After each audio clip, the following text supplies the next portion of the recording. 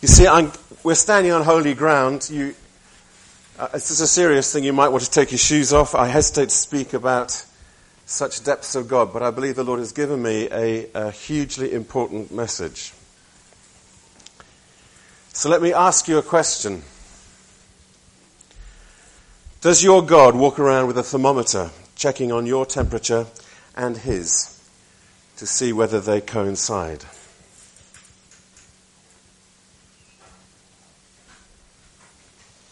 Have you ever heard the serpent's hiss? You don't deserve God's love. You don't amount to much. You're too sinful. You're too impure. You're too fat. You're too ugly. You're too thin. You're too thick. You're too insecure. You're too weak. You're too angry. You're not a good mother. You're not a good father. You're not a good husband. You're not a good wife. Your witness is marred. Have you ever heard such lies? Have you believed them? So I want to take you to the Garden of Eden. And I want to ask you, what do you think God's reaction was when Adam fell into sin? When the human race was plunged into ruin, when the human race was falling headlong into nothingness because of Adam's disobedience, do you think God threw up his hands and walked away disgusted? Do you think he did a celestial Basil Fawlty? He said, right! Do you think he walked away frustrated with unexploded anger? Do you think he was taken back at the sheer audacity of Adam and Eve? Do you think he went back into the courts of heaven or wherever, muttering dark thoughts of vengeance? Do you think perhaps his blood began to boil as he began to think of ways he could punish and bring retribution down upon our heads?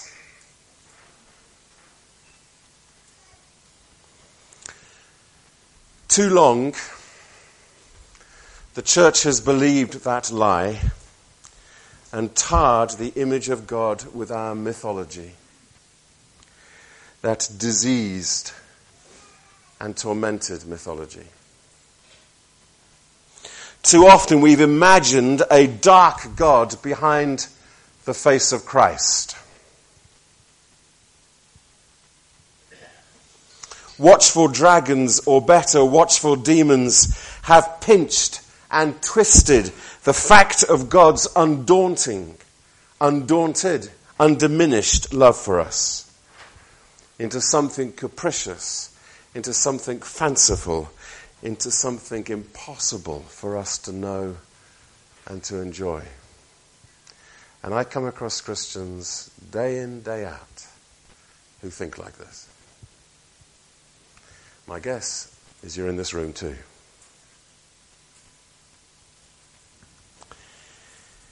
But you see, down the ages, there roars a large no. That's not how it is at all.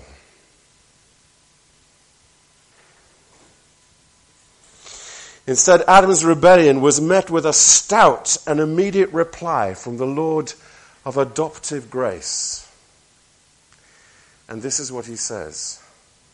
And this is what he says to each of you. And I wish I could stamp it on your forehead and carve it on your heart. He says, I did not create you to perish. I did not create you to flounder in misery.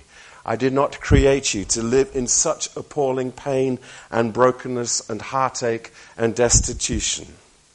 I created you for life.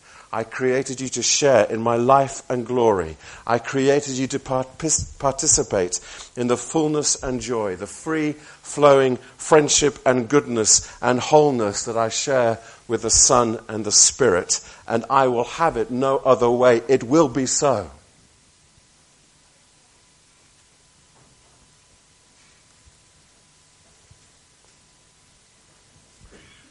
When a little girl believes there's a monster lurking in the cupboard or under her bed, what happens to her? It is as if a razor is slicing through her soul, and she is, one could say, baptized with anxiety. The end result is that she has her freedom to enjoy life destroyed. She can no longer laugh or play or go into her room. She's been turned in upon herself, and fear takes over. False expectations appearing real. F-E-A-R.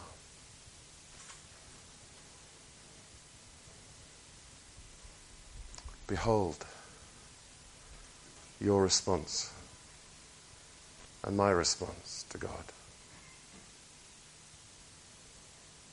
How we've made him into a monster, hiding, out to get us, out to trip us up. And all he's ever wanted is to be close to you.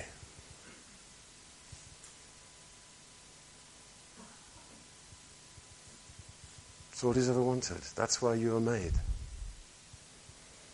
That you and he should be friends. I no longer call you servants, I call you friends.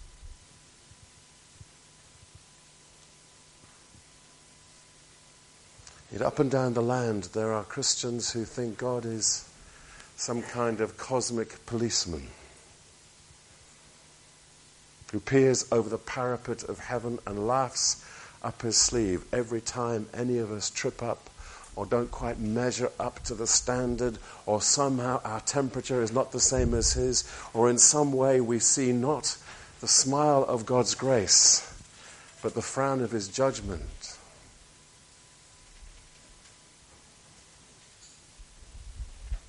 And the thing is, when we start sharing what we call the good news, and we have that attitude, it shows. Our words are saying one thing, but actually, as people look at us, they look at us and they say, "My, you're brittle. My, your words are honey, but you feel sharp. My, you talk about an inclusive, embracing love, but actually, what you're doing is pushing me away." And the very great good news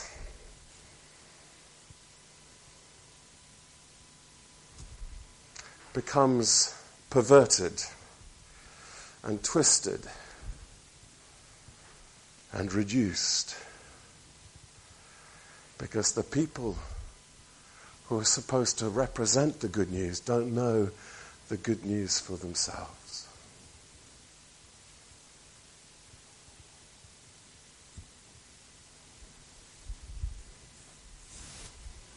Does this make sense? Tired of a church that misrepresents the God of astonishing love.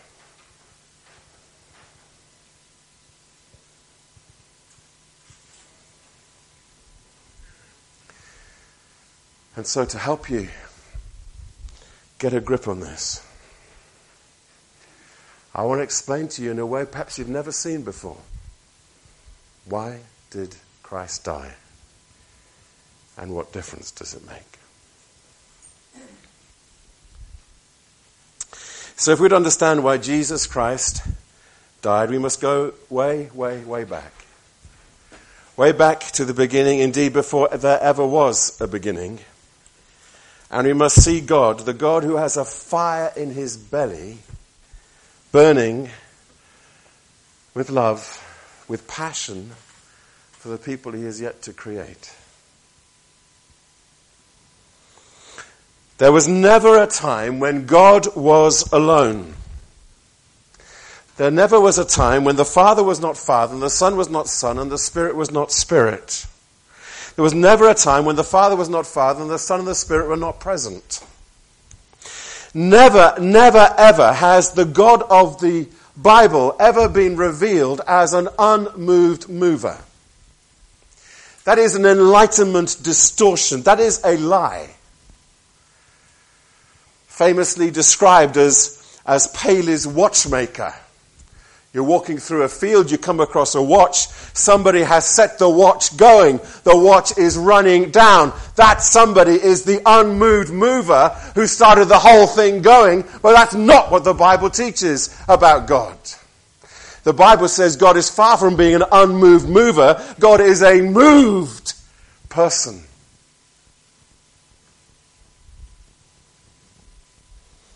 Who at the very outset is relational.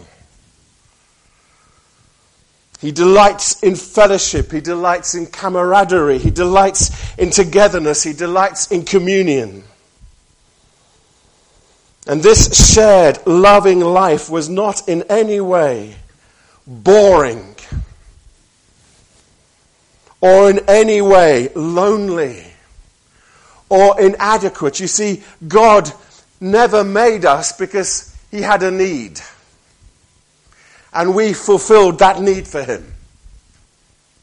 As soon as you start talking like that, you bring into the Trinity something that makes God less than God. The only reason why God made you is he wanted to.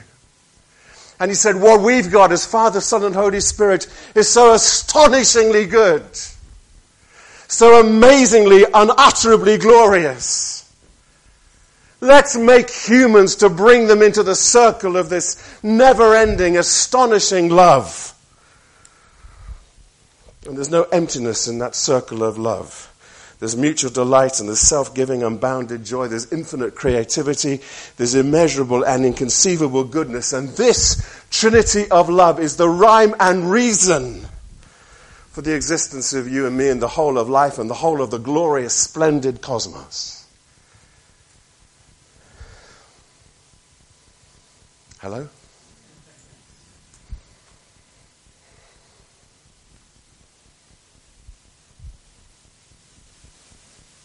In the immortal words of American Express,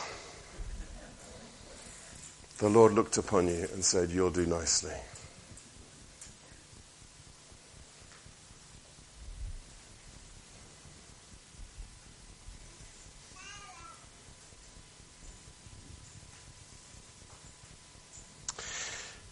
Now think of the ascension.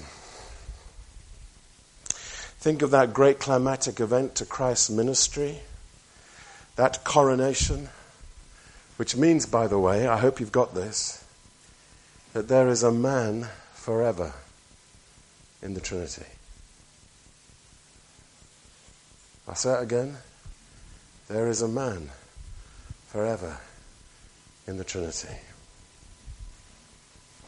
There's a human being who lives and abides and dwells and intercedes inside this circle of all circles, this Trinity. There is a human being within the camaraderie, within the fellowship of Father, Son, and Holy Spirit. And when we say the grace of our Lord Jesus Christ and the love of God and the fellowship of the Holy Spirit, we're praying, oh God, may we share the life of the Trinity right now.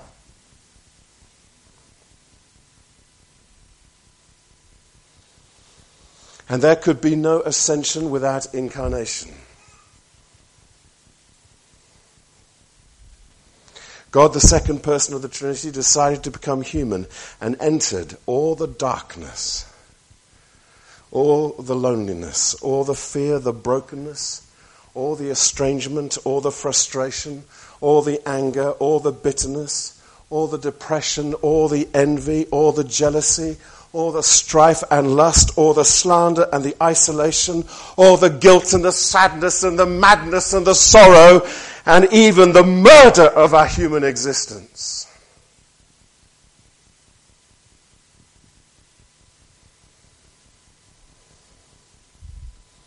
And into this non-being and extinction, as Athanasius saw it, Christ entered, crossing all possible worlds to lift us up out of the miry pit,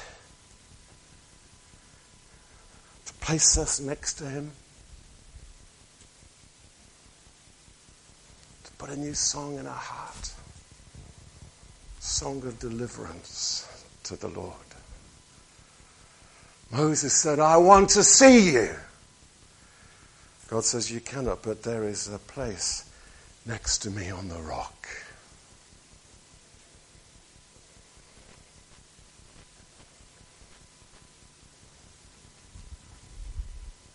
There's a place next to him on the rock. Better in the rock.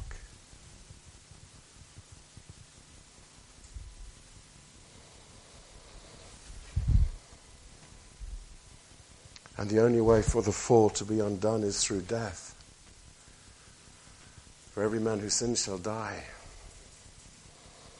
And so human existence, broken and estranged from God as it is, must be radically recreated, utterly transformed and put back together, whole and healed. That's what the Bible means by reconciled. So the man God who'd come from heaven was no longer fit for heaven but for hell. And every dirty, deceitful, lustful, envious trick of the human heart, every Auschwitz, every act of abuse, every single tragedy, every single flood and damage and danger was piled on him. And the man God who's no longer fit for heaven but for hell and cried out, my God, why have you forsaken me? And I want you to ask yourself, do you think you're worth that much?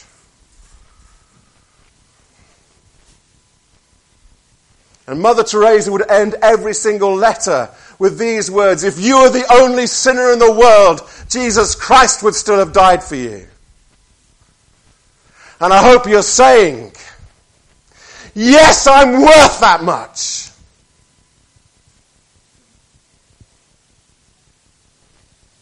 Because before the foundation of the world, Father, Son, and Holy Spirit said, I want you in the circle.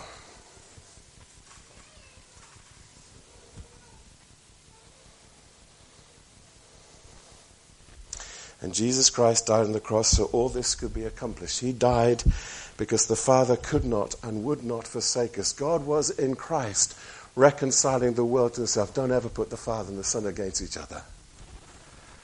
Don't be clever and say this is cosmic child abuse. It's not, because God the Father wanted this too. And God so loved the world he gave his Son. God was in Christ reconciling the world to himself. One of my dear friends is, well, it doesn't matter what she is, but she's amazing. But anyway, she's now in her, well, she must be in her late 60s. And at the age of 11, she had a vision of Jesus Christ on the cross. And instead of standing before Jesus on the cross, she was standing behind his right shoulder, and he was looking over his shoulder at her. And she said to him, why did you do this for me? The age of 11. And she felt the Lord say, because I could not bear to go to heaven without you.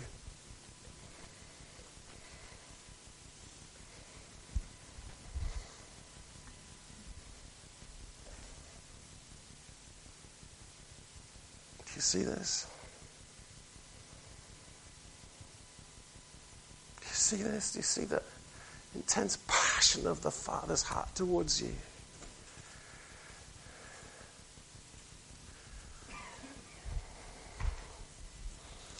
Jesus did not go to the cross to change God,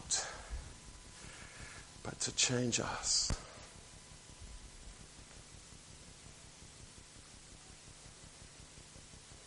There's not a hidden God behind the face of Christ. You know what God's like? He's like Christ. And in him there is no un-Christ-likeness at all. He did not go to the cross to change God. He went to the cross to change us, that all our negatives may be made positive by his cross.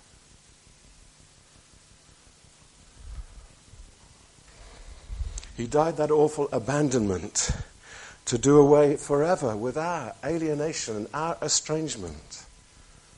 He crossed all possible worlds that we wouldn't have to. He plumbed the depths that we wouldn't have to, because underneath are the everlasting arms. No matter how far or how low you go, there is one who went lower and has gone farther.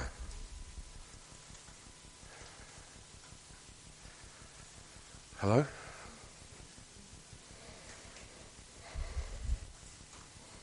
And if you ask why,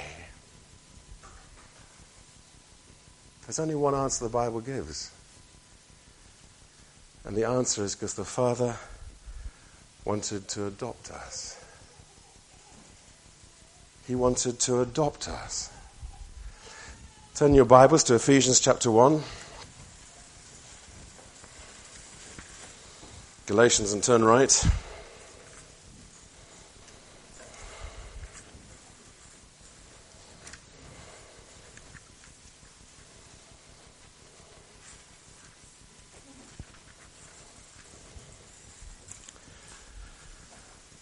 Verse 3, chapter 1, praise be to the God and Father of our Lord Jesus Christ, who has blessed us in the heavenly realms with every spiritual blessing in Christ. For he chose us in him before the creation of the world to be holy and blameless in his sight. In love he predestined us for adoption to sonship through Jesus Christ, in accordance with his pleasure and will, to the praise of his glorious grace, which he has freely given us in the one he loves. In him we have redemption through his blood, the forgiveness of sins, in accordance with the riches of God's grace that he lavished on us. With all wisdom and understanding, he made known to us the mystery of his will, according to his good pleasure, which he purposed in Christ, to put into effect when our times reach the fulfillment, to bring unity to all things in heaven and on earth under Christ.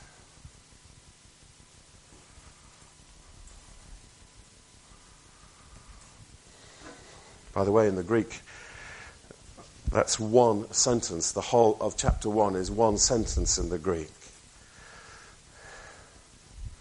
And so you should ask yourself, why is it possible for somebody like the apostle to be so kind of just on fire, volcanically pouring out this stuff, which is a technical term for revelation, this stuff?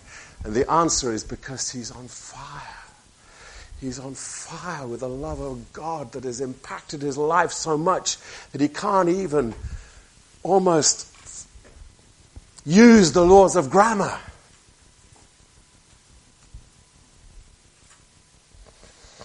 Just pouring out of him the purposes of God. God wanted to adopt us.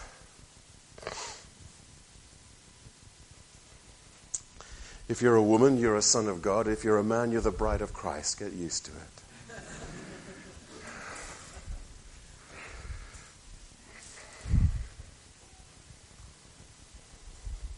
And the price tag on our adoption was 33 years of living, of fire and trial, of temptation and loud crying. The writer to the Hebrews said Jesus learned obedience through the things he suffered, through much loud crying, through tears, through living the life of the Holy Trinity despite the human alienation. There is a man, the man Christ Jesus, who's as good as it's possible for anybody to be, who's as close and connected to God as it's possible to be, who is one with the Father, and who's living in this world showing it is possible to live in connection with God. And this is what it looks like. And so when he comes across what the devil has done, he weeps. Because it was never meant to be like this.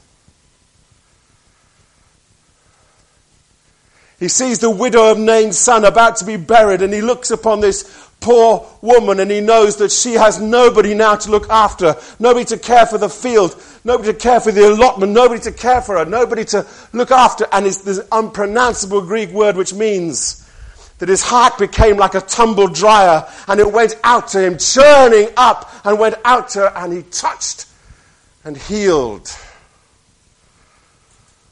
the dead son because he was infectious with life.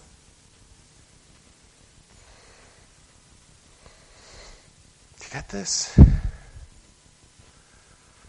Miserable Christians are infectious with anything but life.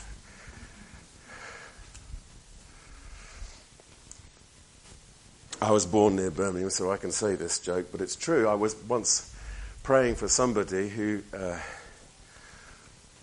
was gloriously saved, and he was saved. And but I have to say, he looked like really miserable. Looked like 3 wet weekends in Grimsby, and I thought, oh my word, what are we going to do about this?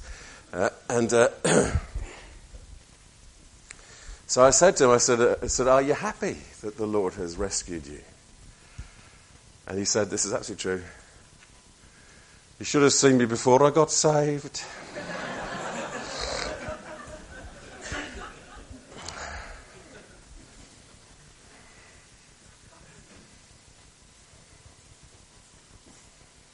So important is that we be infectious with life.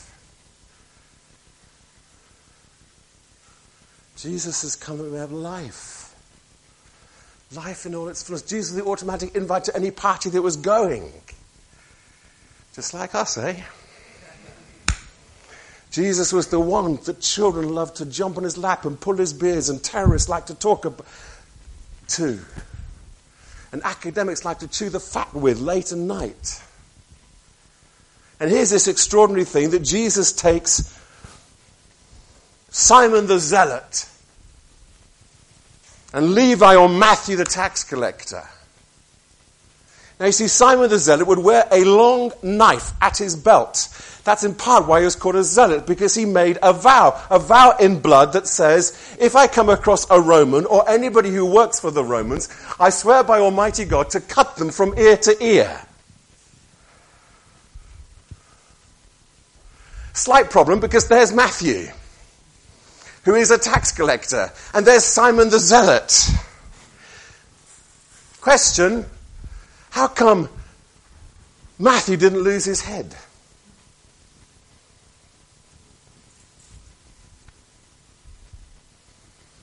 Because Jesus said, in me, you're reconciled. There's no barriers between Jew and Gentile, slave or free, male or female, zealot or Roman, Jewish traitor or zealot.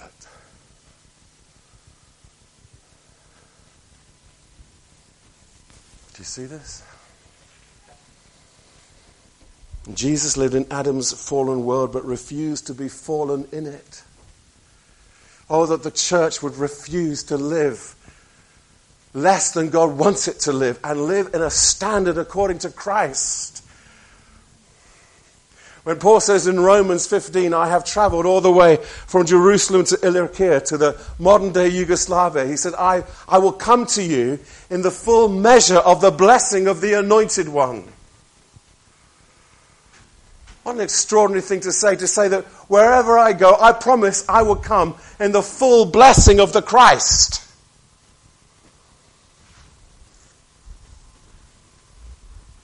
By the way, Christ isn't his surname. You know that, don't you? It's his job description. It is. Jesus the Christ is anointed to save, to heal, to baptize, immerse, drench, soak and saturate in the Holy Spirit, to come back as the returning King. That's what the Christ is. Jesus the Christ, Jesus the Anointed One, is the same yesterday, today and forever. His job description hasn't changed. The Spirit of the Sovereign Lord is upon me because he's anointed me, and he's still anointing me. And if you preach the Christ, he will do what the Christ does best.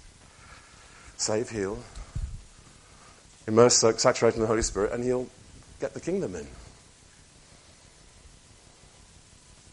Hello, it's not rocket science. You read the book? God's got a book out. You read it? In T.F. Torrance's great phrase, Christ hammered fallen Adamic existence back into real relationship with the Father.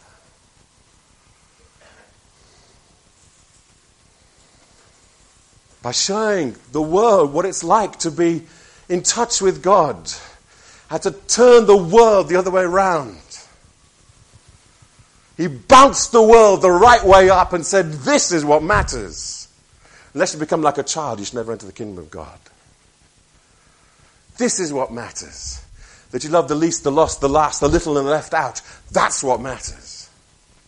This is what matters, that you be poor in spirit, broken and contrite, shattered about your own poverty in relationship with God, and then you'll be the ones who are filled and satisfied. This is what matters, that you agree with God and you come to him and find rest. This is what matters. And I will show you how to have a relationship with the Father. I will show you what it means when I say to you, without me, you can do nothing, because I demonstrate by my relationship with the Father that I too practice that.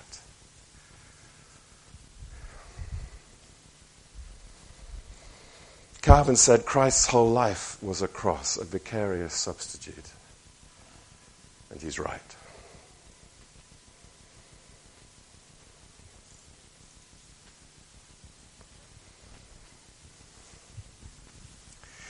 And to quote the immortal words of Batman,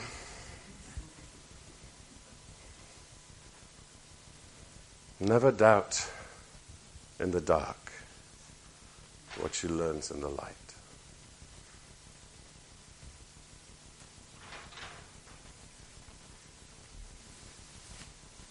And all of us go through darkness.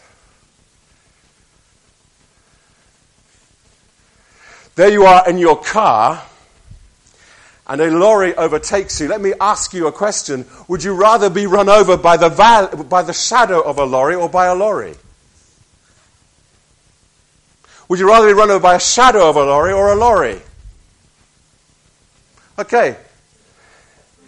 He's led us through the valley of the shadow of death. It is insubstantial. Christ has defeated it. Christ has reduced it to nothing. All these people up and down the world are frightened of death. It is the greatest fear that's gripping people's hearts. Jesus said in the last days, men's hearts will fail them through fear. You're going to die through nuclear explosion. You're going to die through climate change. You're going to die through floods. Are you going to die through AIDS? Are you going to die through bird disease? What are you going to die of? You can't eat bananas, they make you fat. You can eat bananas, they're good for your sperm count. I mean, what are you supposed to do?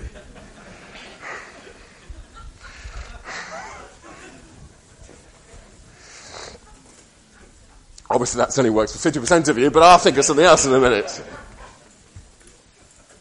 Move on.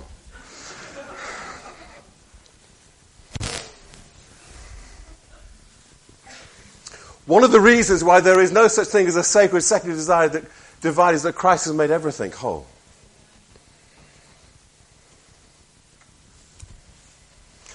So if I was preparing you for marriage, and I might use this in my marriage talk, I'd say something like this: sex is God's good idea, and I bet you're glad he thought of it.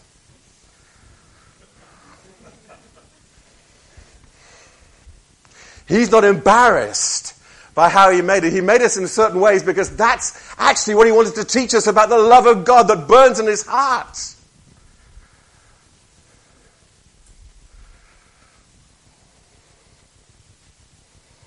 We were made for a relationship.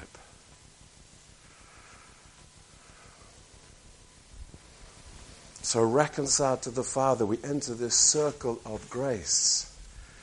And the truth is, many Christians show less grace to others than they themselves have received. See, not once did God ever say to me, first clean up your act, then I'll love you.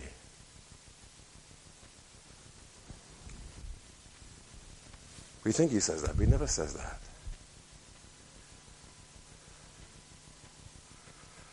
So though I'm smelling of pig's swill, he runs out to meet me and throws his arms around me. Says, my son is lost and is now found. He was dead, he's now alive. Let's have a party. And of all the parables that Jesus told, the most popular image for the Father is a party-throwing God. However did we get it so wrong? The world ends not with a bang or a whimper, but with a wedding feast in which we are the invited guests.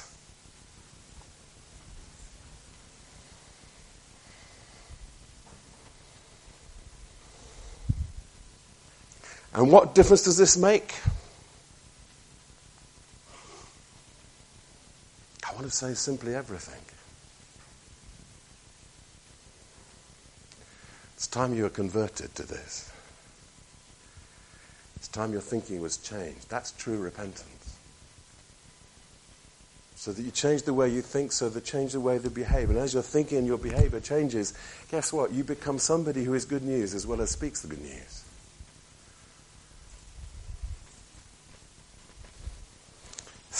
All religions posit a God untouched by human need. Gods that refuse to get their hands dirty in a world, our world, a vast array of unmoved movers, except for Christianity.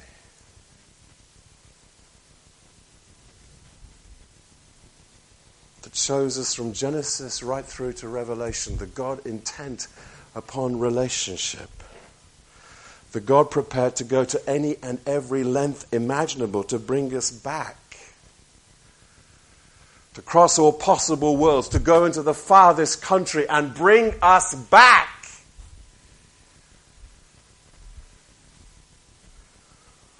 And when we see that, why all self-effort and all self-aggrandizement and all self-starting goes. There's so much nonsense spoken in the charismatic church that launches one's ego as if it's down to us at all.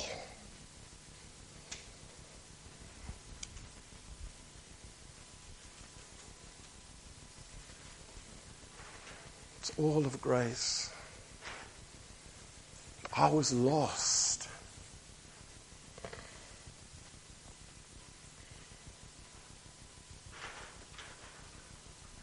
I became a Christian in 1973. In 1973, I had a bit of a rough time. I went away to school, a boarding school, a famous boarding school, in which my fingernails were ripped out, each of them, by somebody who was 15, in which I was flapped.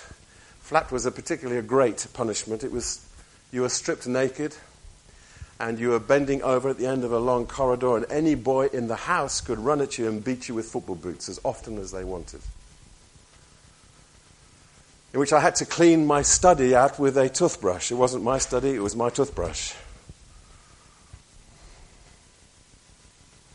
In which I had to sit on the loo seat to keep it warm because all the loos were outside with no locks upon the doors for the study holder who was 16 in case he wanted to empty his bowels.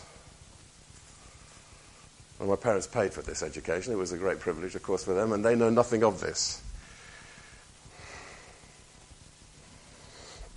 So not surprisingly, I developed a huge temper. I mean, you would, wouldn't you, really? You felt kind of unable to do anything. I felt completely powerless. And you need to know that before I'd gone to school, I had nearly died of a massive overdose, maladministered to me by a doctor. The international recommended dose for an adult for calcium is 300 units per year. I was having 3,000 units per day for 3 years.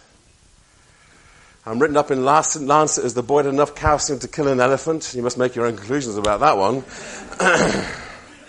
And since calcium makes my bones grow, I guess that's worked.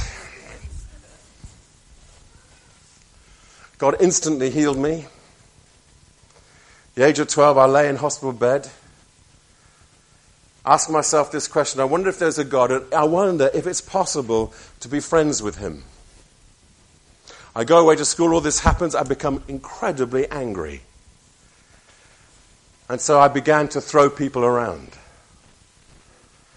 I discovered a scalpel. I don't know where I got that scalpel, but I used to throw it at people. I threw my brother through a hotel window. I had quite a reputation. I like telling people this halfway through the weekend in case they want to mess with me.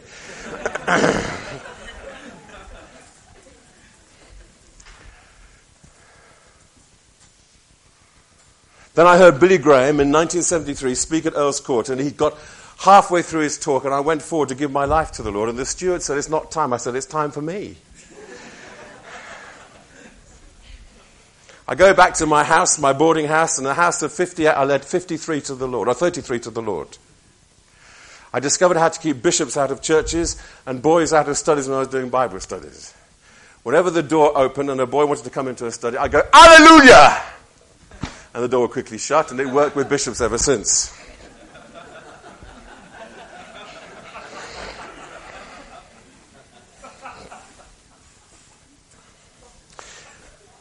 I did hundreds and hundreds of Bible studies in John 3:16, but I knew nothing about the power of the Holy Spirit living in me. And in my time between school and university, I fell away from the Lord so much that I felt he had every justification to send me to hell.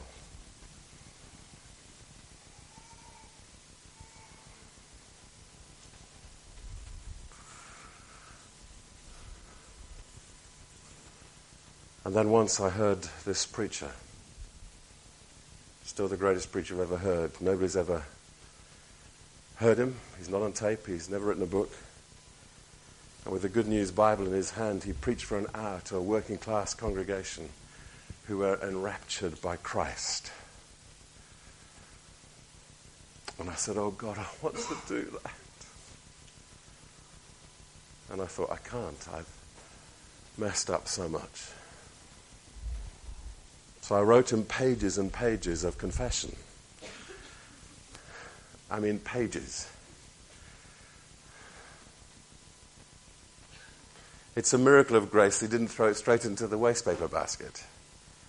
Instead, he came to the university halls, and with his collar on, which was very injurious to my pride, as he stood in the courtyard, he shouted, "Is David White here? I wish he'd shut up."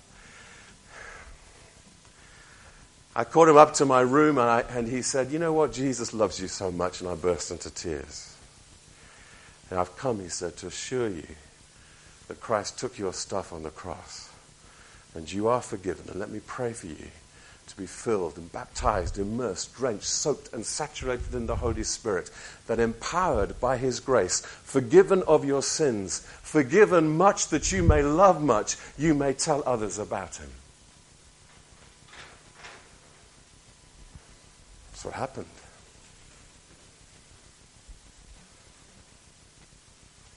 And all I ever wanted to do was to work with this guy and to just be discipled by him. And guess what he did? He discipled me and my then girlfriend, now my wife, and we met every Tuesday. That in itself is remarkable. Every Tuesday we were invited to the vicarage for lunch. He had 5 children. And every Tuesday we would rock up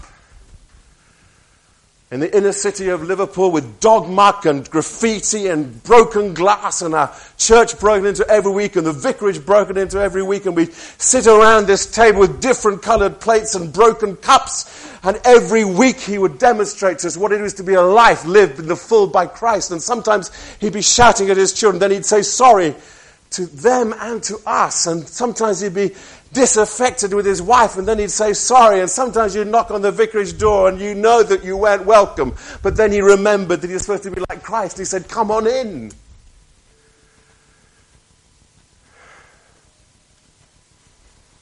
And into that parish, I went around knocking on people's doors saying, "Hello, I'm Dave, I've got to talk to you about Jesus." Not a great opening line. The door slammed in my face more often than not. He said, "I'm not going to give you the pulpit because I don't think you're a good enough preacher yet. How times have changed. You can preach in pubs. You can cut your teeth in pubs, old people's homes, lunch clubs." Paul McCartney's brother's pub was a particular disaster for me. Bar stools thrown at me.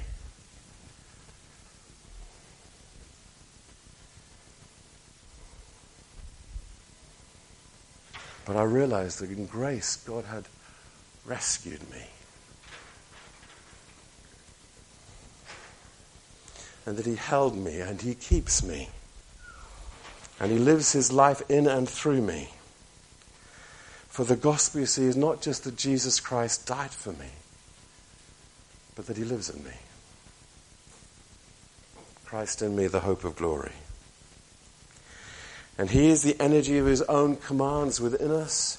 And he is the life we draw in, and we simply say thank you. And when we share in his mission, we simply love with his love. It's not religion we want others to know. We want others to know relationship. You want others to know relationship with the glorious Trinity, the song and dance God. The song and dance God who in a glorious cosmic Kaylee are constantly stepping forward and back, inviting this person into the circle. And then that, saying, have you met my Son? Have you seen the Spirit? Do you know the Father?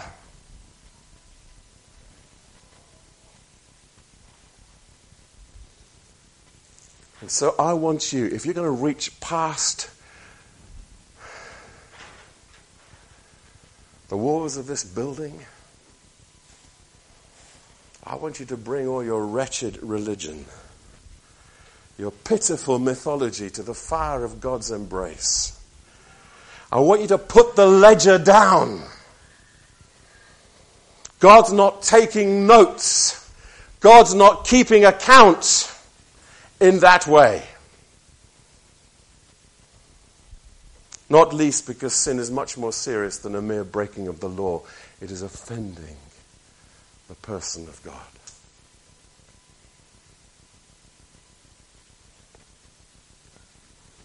He's gentle and he's humble in heart, and he don't run and hide like Adam and Eve did. He will never abandon you. Christ will be faithful to you until you know as he knows, the freedom of the Father. Until the very love the Father has for the Son fills your life. Do you know that? John 17:26. I pray, says Jesus, Father, I pray for them that the love you have for me may be in them. What an extraordinary thing to pray for yourself. God, give me your love for Jesus.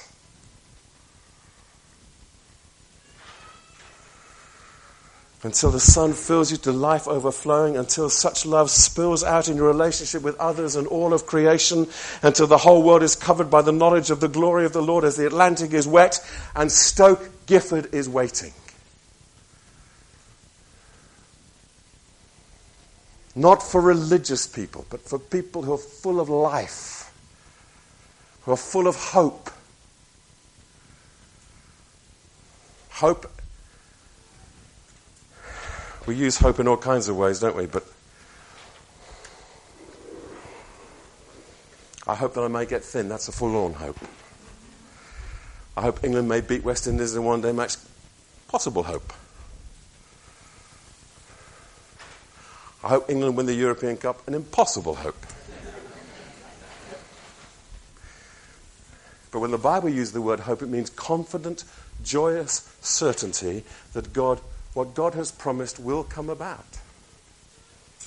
We have that hope, says the writer of Hebrews, as an anchor for our soul. Come whatever storm may blow, come whatever whirlwind may hit us, we have this hope, this joyous, confident certainty that what God has promised will come true.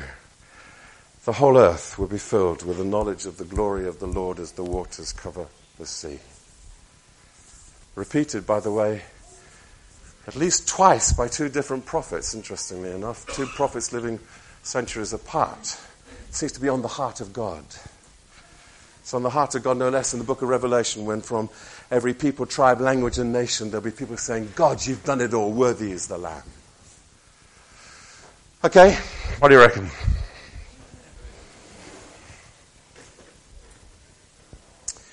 So we're going to have a time of ministry. I'm going to invite people to come to the front.